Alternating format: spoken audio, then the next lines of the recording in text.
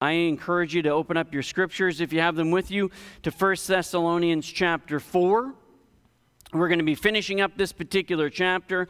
We're going to be talking about the comfort of Christ's coming this morning and why that is a comfort to us as believers, as those who have trusted Christ as Savior. Before we dive into the scriptures, let's open in a word of prayer this morning and let's get going.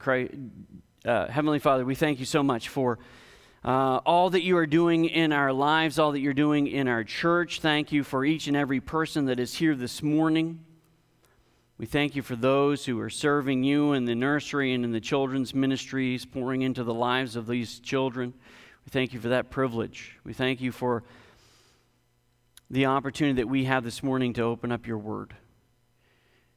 And God, I pray that as we look into your scriptures this morning, that we would be encouraged, because this particular passage is meant for the encouragement of believers. And so, God, I pray that we would be encouraged as we look at this particular passage this morning.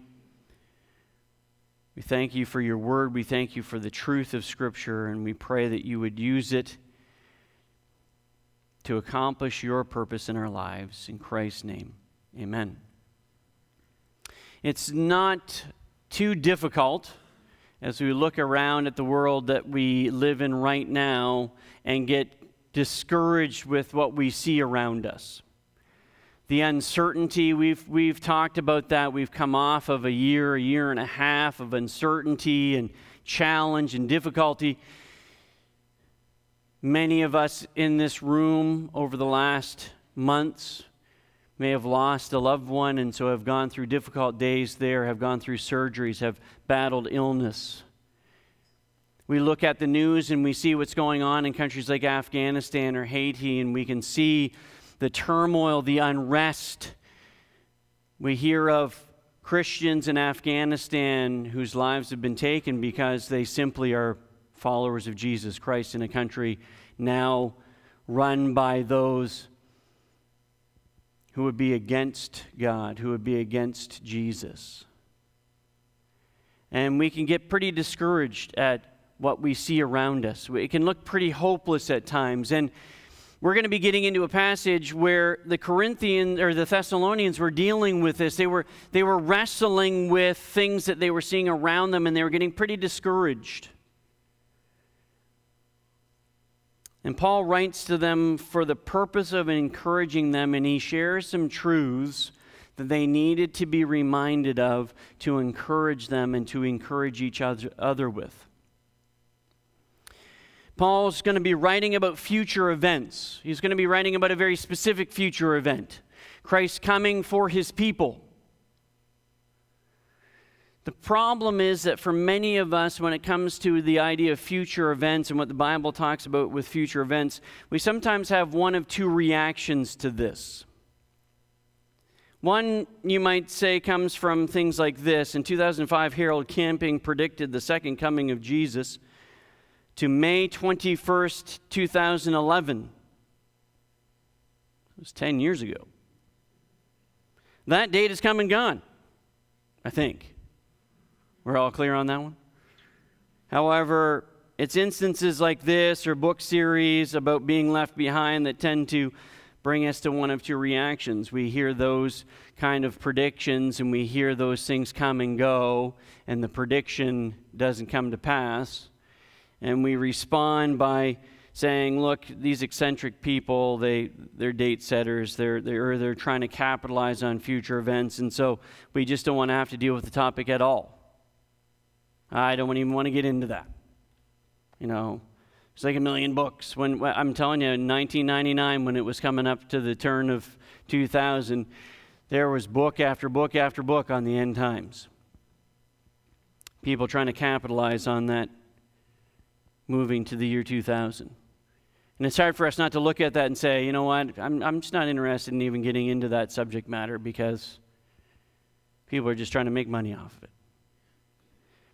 Or sometimes we go the opposite way, where instead of not wanting to deal with it at all, we delve into it and we get preoccupied with it, and we get so wrapped up in the subject that we analyze every event that we hear about on the news so that we run the risk of missing the point of what the Bible is teaching when it's talking about future events.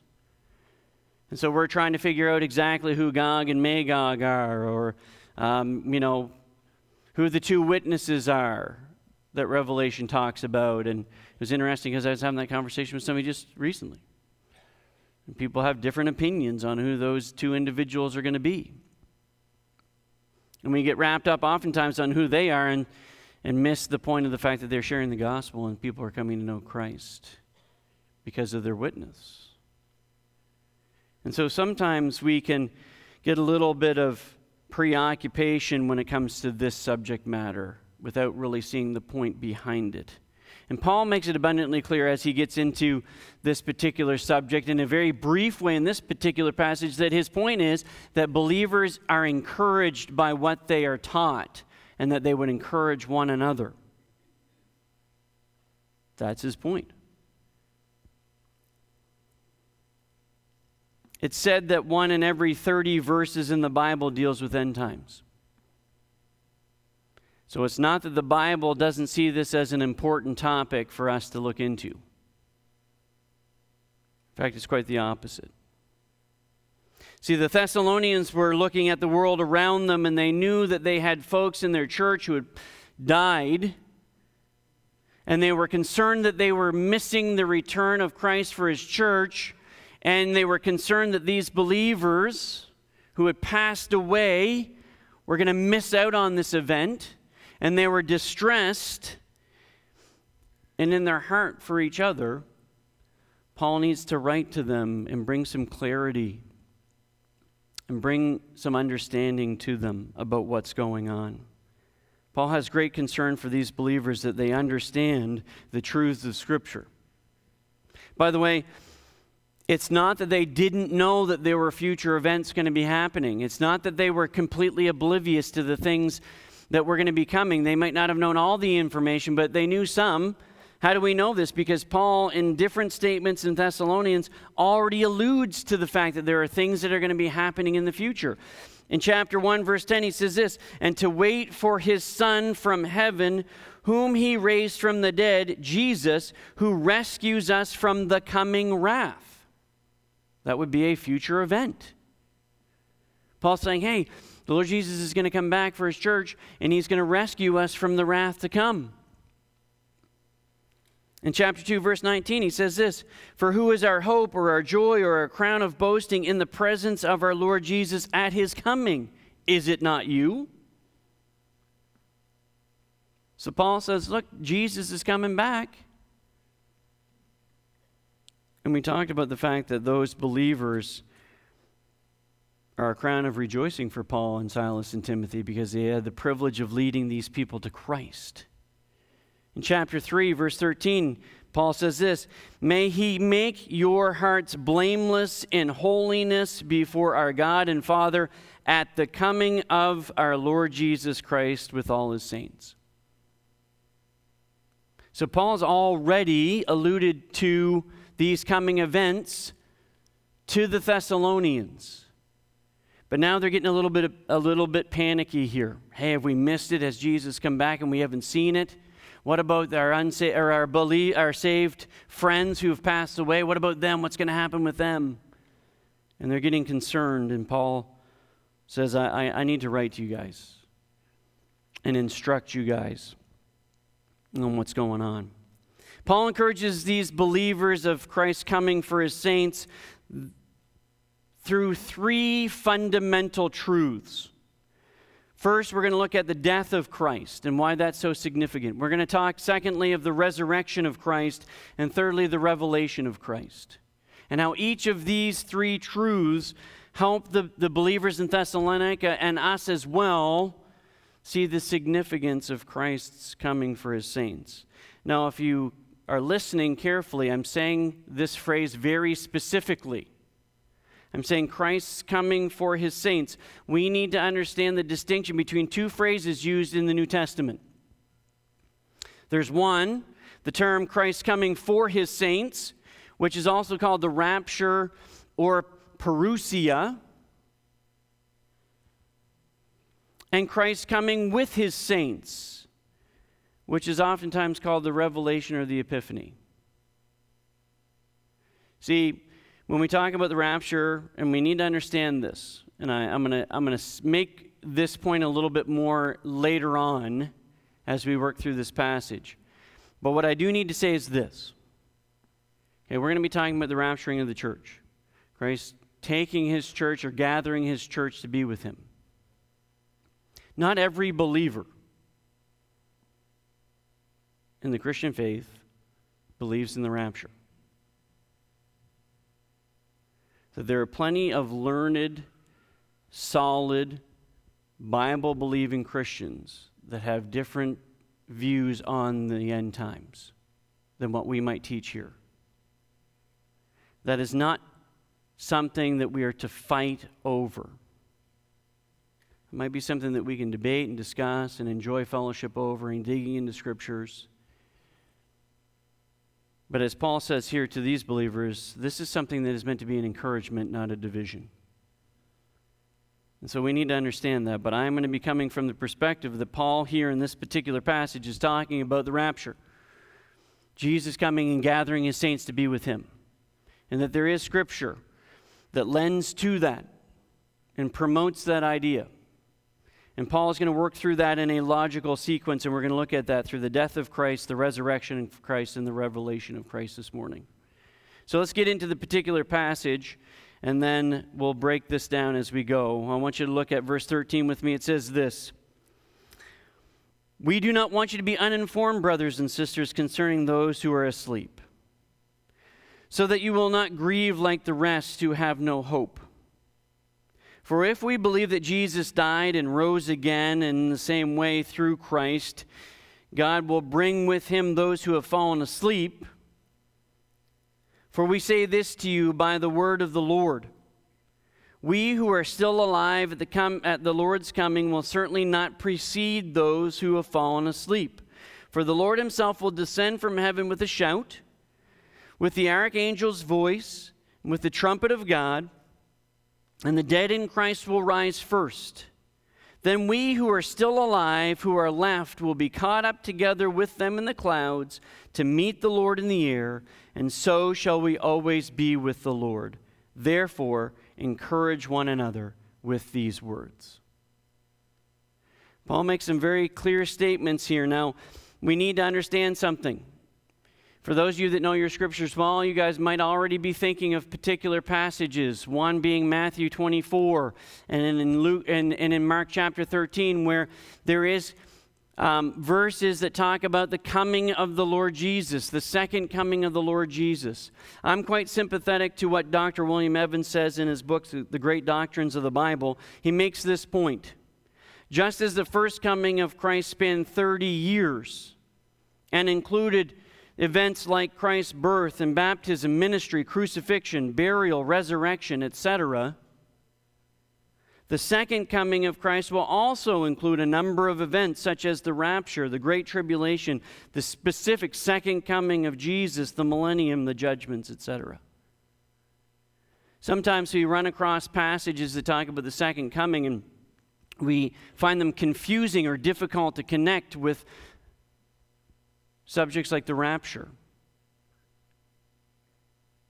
And I quite like the point that Dr. Evans makes, that we need to understand that the events of the second coming, and sometimes as it's described as the second coming, are really covering a variety of events in that whole span of time. And yet we look at it sometimes as one single event, and it causes confusion for us. We need to keep focused on the way that the Word of God is just expressing things so that we can understand it better. Let's look at what Paul says here as he kind of dives into this. There's some things that he is addressing right off the bat. He doesn't want these believers to be uninformed. He says, we, so that would be him and Silas and Timothy, right? The three that have ministered to this church and had the opportunity to share the gospel with these believers. He says, we don't want you to be uninformed, brothers and sisters, concerning those who are asleep. Every commentary I read in preparation for this message all made the same point. And I thought, do they really need to make this point? And then I got thinking, you know what? Probably smart that they make the point. So I'm going to make the point. It's not my own point. But the commentators make a clear distinction so that we understand that when these believers are described as people being asleep, they are dead. But this passage is not talking about an erroneous teaching by some religious groups called soul sleep. And that teaching is this, that when somebody dies, their physical body goes into the grave, and that their soul is more or less in a suspended animation situation until Christ comes back, and then they're reunited with their body, and then they can spend eternity with God. This passage is not teaching that, nor does the Bible teach that in any way, shape, or form. In fact, in 2 Corinthians chapter 5, verse 8, Paul says this, and in one verse makes it abundantly clear how this actually works. In verse 8, he says this, "In fact, we are confident, and we would prefer to be away from the body," that would be dead, "and at home with the Lord. Therefore, whether we are at home or away, we make it our aim to please Him." Paul makes it abundantly clear that if I'm absent from this body, I'm present with the Lord if I know Jesus Christ as my Savior. And so it's not the idea that the soul is sleeping or something. He's using a phrase to describe believers who have passed away, but it's interesting why he uses that phrase, and I'll get to that in a little bit. But I want you to think about, why is he using the word asleep instead of dead? But that's what he means. "Concerning those who are asleep, so that you will not grieve like the rest who have no hope." Paul's reminding these Thessalonians, or he's addressing the fact that in the Thessalonian time, as in our time, those who don't have a personal relationship with Jesus Christ, those who either don't believe that there is a God, that don't believe that there's an afterlife, or those that believe in a variety of gods, but as all of those religions boil down to it, it's all a works-based salvation. I've got to try to earn my way to this deity. I've got to make myself pleasing to this God somehow. That when those people pass away, there is no hope. And that the grief that they experience is unlike the grief that a believer experiences. Think about that for a second. If I believe that this is all I've got, my 70 years, just for you guys that don't use scores anymore. If all I got is my 70 plus years, and then I'm done. If my relative has just the time that they've got here on this earth and then they're done, that's some heavy grief, because I will never see that believer ever, or that relative ever again. This time that I've got is all I've got. And it's not surprising that people on a regular basis struggle with the loss of a loved one when they don't have anything to focus on when it comes to eternity. What about those that strive to earn their way to God? It's interesting, I've had conversations with people that have that mentality. Hey, do you believe that Jesus is the Son of God? Yep, I've had this conversation with people. Do you believe that Jesus is the Son of God? Yes. Do you believe that you're going to go to heaven? I think so. Well, why do you think so? Well, because I think I've got to earn my way. If I go to church enough, if I give my tithes enough, if I help old ladies across the street enough, then maybe God will be pleased with me, and hopefully I'll be able to spend eternity with Him. If you go to your grave with that kind of mentality, without that kind of assurance, the grief is overwhelming because you don't know for sure. Your relative is looking, well, they hoped that they were going to get there. They weren't sure, though. They tried to do their best, but I know my relative, they weren't perfect. And those in Paul's day, at this point, it's the same mentality. They believed that here was all that they had. Or they believed that maybe they would spend eternity with their God, but they weren't sure. And when their loved ones died, the grief was overwhelming. But Paul says, so that you will not grieve like the rest who have no hope. As believers, we don't have to grieve in that same way. Yes, we grieve. Yes, our hearts are broken because we are separated with those that we love. But there is that confidence that someday we will spend eternity with them in the presence of Almighty God when we've trusted Christ as their Savior, when they've trusted Christ as their Savior. Paul says, you don't need to grieve like those who have no hope. Why does he say that? How can he say that then?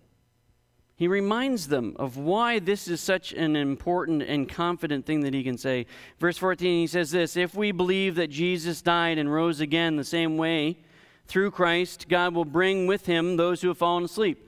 Just so that you understand, Paul's making a logical progression here, okay? He's working through a logical sequence. He's not saying, if we believe.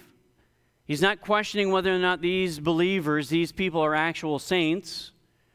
He's not questioning whether or not they've actually trusted Christ as their Savior. He knows that they have. He's actually celebrated that earlier on in the book. What he's doing is he's making a logical progression. He's saying, how can I be confident in this? How can I be confident that when Jesus comes back for his saints, that we're going to go and meet Christ in the clouds and we're going to be forever with him? How can I know that for sure? He says this, if we believe that Jesus died, proof number one, point number one, if we believe that Jesus died, we understand this, that Christ's death satisfied the demands of a righteous, holy, and just God. Paul's bringing them back to the gospel that they've heard. He's like, folks, remember, we're sinful people. We were born with sinful natures. Nobody had to teach us to be rebellious against God. Nobody had to teach us that we were going to live our lives our way. No matter what God said, we are going to do it the way that we want to do it. And the older I get, and the times that I do things that I'm not supposed to do, that comes back to me more and more and more deeply. That those times when I don't obey God and I sin, and I take a step back because the Holy Spirit is bringing that to my attention, more and more God's confronting me with the fact that it's my rebellion against God that causes that. That I'm going to do what I want to do and not what God tells me to do. And each and every one of us have that ingrained in us at birth. And when we come to grips with the fact that we are rebellious against God and that we need to believe Jesus as our Savior, that we need to confess our sins to Him and let Jesus save us from our sins, then we are His. The Bible declares that we are children of God and that Christ's death satisfied those demands of a righteous, holy God in paying the full penalty of a believer's sin. 2 Corinthians chapter 5, verse 21 says this, He made the one who knew no sin to be sin for us, so that in Him we might become the righteousness of God. Christians have been made acceptable to God and fit to be gathered into His presence because of what Christ has done for us. Christ, who knew no sin, became sin for us so that we might live for righteousness. 2 Peter 2:24 says this, He Himself bore our sins in His body on the tree, so that, having died to sins, we might live for righteousness. By His wounds we have been healed. How is it that we can spend eternity with God? How is it that we can be gathered to Christ when He comes back for His church? Because Christ died on the cross for our sins, and when we've put our faith and trust in that, we're going to spend eternity with Christ. It's interesting that T.E. Wilson notes this: death has been changed to sleep for believers by the work of Christ. It is an apt metaphor in which the whole concept of death is transformed. Think about it in light of this particular verse.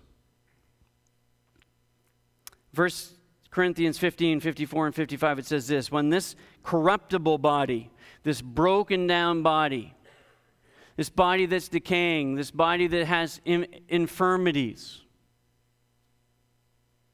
is clothed with incorruptibility, and this mortal body is clothed in immortality, then the saying that was written will take place. Death has been swallowed up in victory.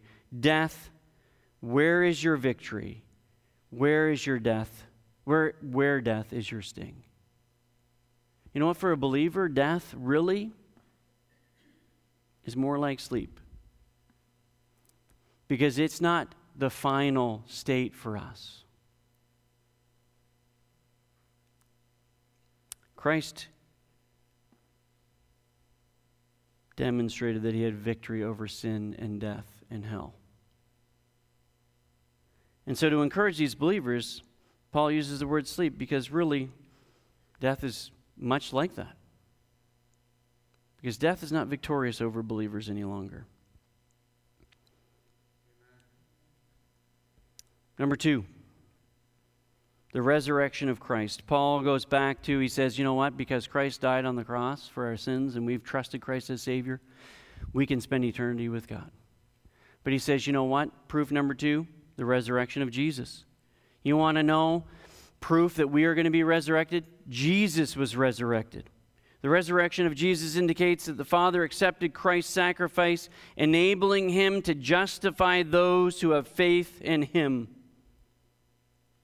In the same way, Paul says this in verse 14, for if we believe that Jesus died and rose again in the same way, he connects Christ's resurrection to our resurrection. In the same way, through Jesus, God will bring with him those who have fallen asleep.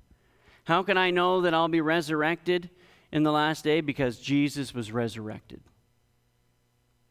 Scripture makes it abundantly clear that he is the first fruits of them that slept. In 1 Corinthians 15, 50 through 53, Paul says this: what I'm saying, brothers and sisters, is this: flesh and blood cannot inherit the kingdom of God, nor can corruption inherit incorruption.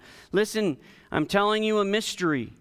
By the way, when he uses that phrase, a mystery is this: it's a concept that he's teaching believers in the New Testament that was previously shadowed in the Old Testament.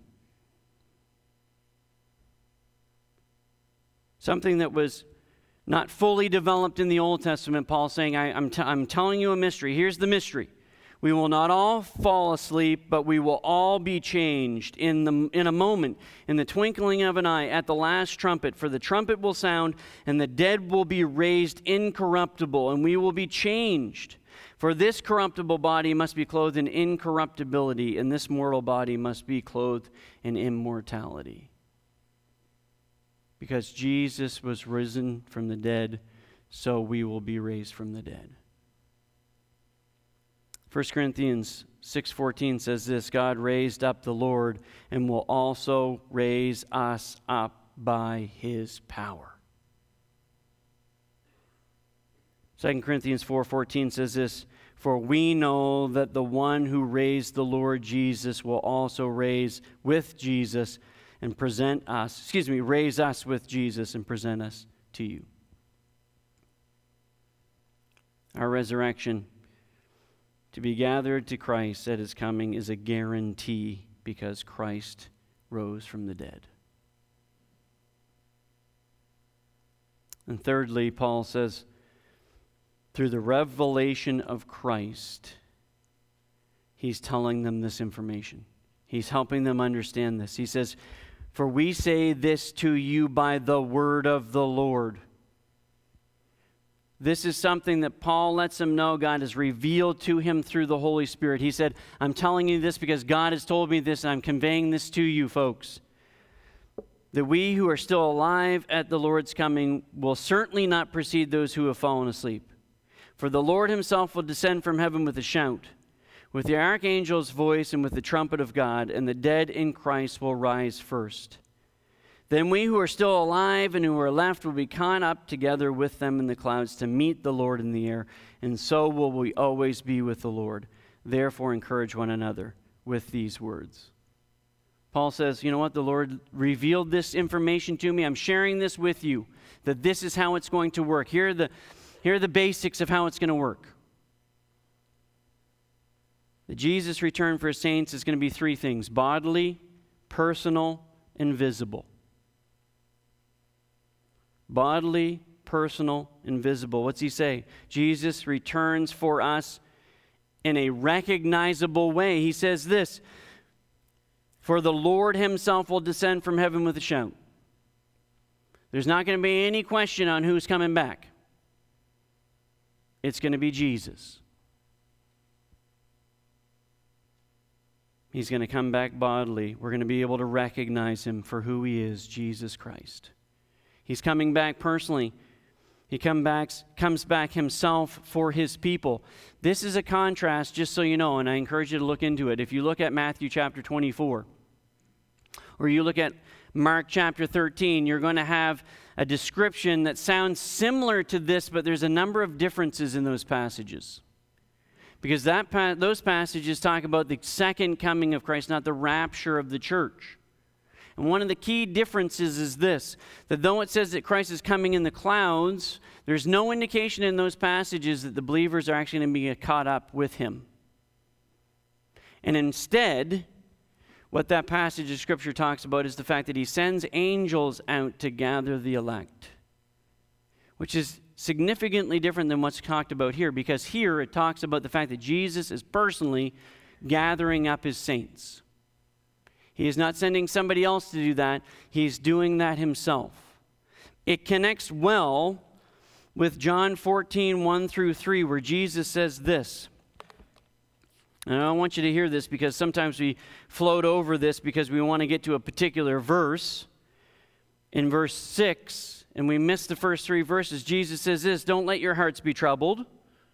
Same idea as what Paul's saying to his believers in Thessalonica. I want you to be encouraged here, folks. Paul says, Jesus says, don't let your heart be troubled. Believe in God, believe also in me. In my Father's house are many rooms. If not, I would have told you. I'm going away to prepare a place for you. And if I go away and prepare it for you, I will come again and take you to myself, so that where I am, you will be there also. Jesus is coming back personally for his saints. Lastly, it's a visible return. There are those that are maybe less sympathetic to the teachings about the rapture in Scripture, the pre-tribulation rapture, as we would call it, who would say, well, come on. So there's going to be a secret, calling just one second the believers are there, and the next second the believers are gone. And nobody knows what's going on. By the way, there's a popular book series and movie series that kind of implies that. This passage does not imply that at all, in any way, shape, or form. This isn't some secret rapture. This is a visible rapture. Scriptures make it abundantly clear the Lord himself will descend from heaven with a shout. I think if the Lord's going to shout, people are going to know. That's just my personal opinion, but I think I can pretty well say that definitively. If God's going to shout, people are going to pay attention. It's a shout. In some versions of Scripture, and many of you might have a version that says, instead of the word shout, the word command, it carries with it a military aspect. It's the idea of calling troops to fall in line. When God commands, his believers are ready for action. It's the same idea of when Jesus raised Lazarus from the dead. In John 11:43, what does Jesus do when he approaches the tomb after everybody says, hey, don't go near there. He's been in the grave for 4 days. He stinks. And Jesus approaches the tomb, and what does Jesus do? He shouts. Says, Lazarus, come out. And what does Lazarus do? He's resurrected and walks out of the grave. It's the same idea. There's a shout, a command by Jesus. It's the voice of the archangel. By the way, if you looked at the actual Greek, it's the voice of an archangel. We don't know how many archangels there are. If you ask the Jewish community, they'll say that there's 7 or something. We have one recorded in Scripture for us. We don't know if it's Michael the archangel that shouts or if it's a different one. All we know is that the archangel is going to shout along with it. And then you have the trumpet of God. And just so that we understand things, trumpets, especially in the Old Testament with God's people, were used for a variety of things. They celebrated or called for the Israel's feasts. Trumpets were used for celebrations, for convocations. They were used to sound the alarm in times of war. They were used to gather a crowd and to make an announcement. What I think is fairly safe to say is this: when God blows his trumpet, it is to assemble his people and to declare their deliverance. That he has come back for his saints, that he's bringing them to himself. That where he is, we can be also. It is a bodily, personal, visible return for his church. Paul says, what's the point of all this? Why am I telling you all this information? Verse 18, therefore encourage one another with these words. We are to encourage each other with these words. Hey, Jesus is coming back for his saints. Hey, the world that we are in right now, as terrible as it is, as difficult as it is, as sinful as it is, we have something much better to look forward to. Eternity with Christ. Paul made it abundantly clear at the very beginning of 1 Thessalonians to wait for his Son from heaven, whom he raised from the dead, Jesus, who rescues us from the wrath to come. It could be that Paul's talking about the wrath that God pours out on an unsaved world in the final judgment. Paul could also be alluding to the fact that God at some point is going to pour out his wrath on lost, unsaved, godless nations who want to have nothing to do with him. And that happens at the second coming of Jesus. And it's important for us to keep something in mind. One way or another, we're going to experience Jesus' return, either in gathering his church at the rapture or in judging the nations at his second coming. But one way or another, everybody in this room is going to experience it one way or the other.